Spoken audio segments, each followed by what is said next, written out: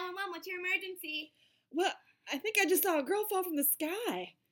We'll dispatch some officers to check the scene out. What's the address of the incident? Apartment, row 12, 101 Gold Circle. We're on our way.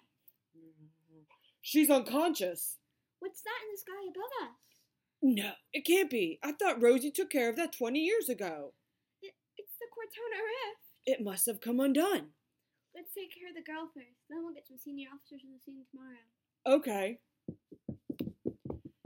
The very next morning at the hospital. How do you feel, sweetie? Better. That's good. Can I get you anything? No. All right, I'll go now. At the scene of the rift. So this is where it happened? Yes.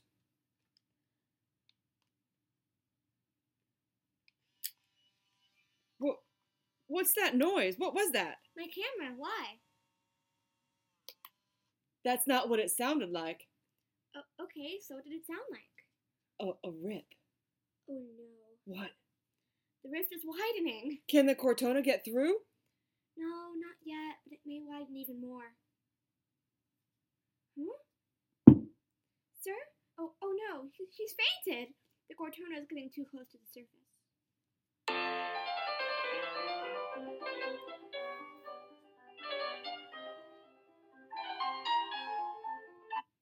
At Lorelei's house. I'm home! Mommy! Hi! What'd you do at work today? We looked at a rift. Well, where did it go to? Cortona.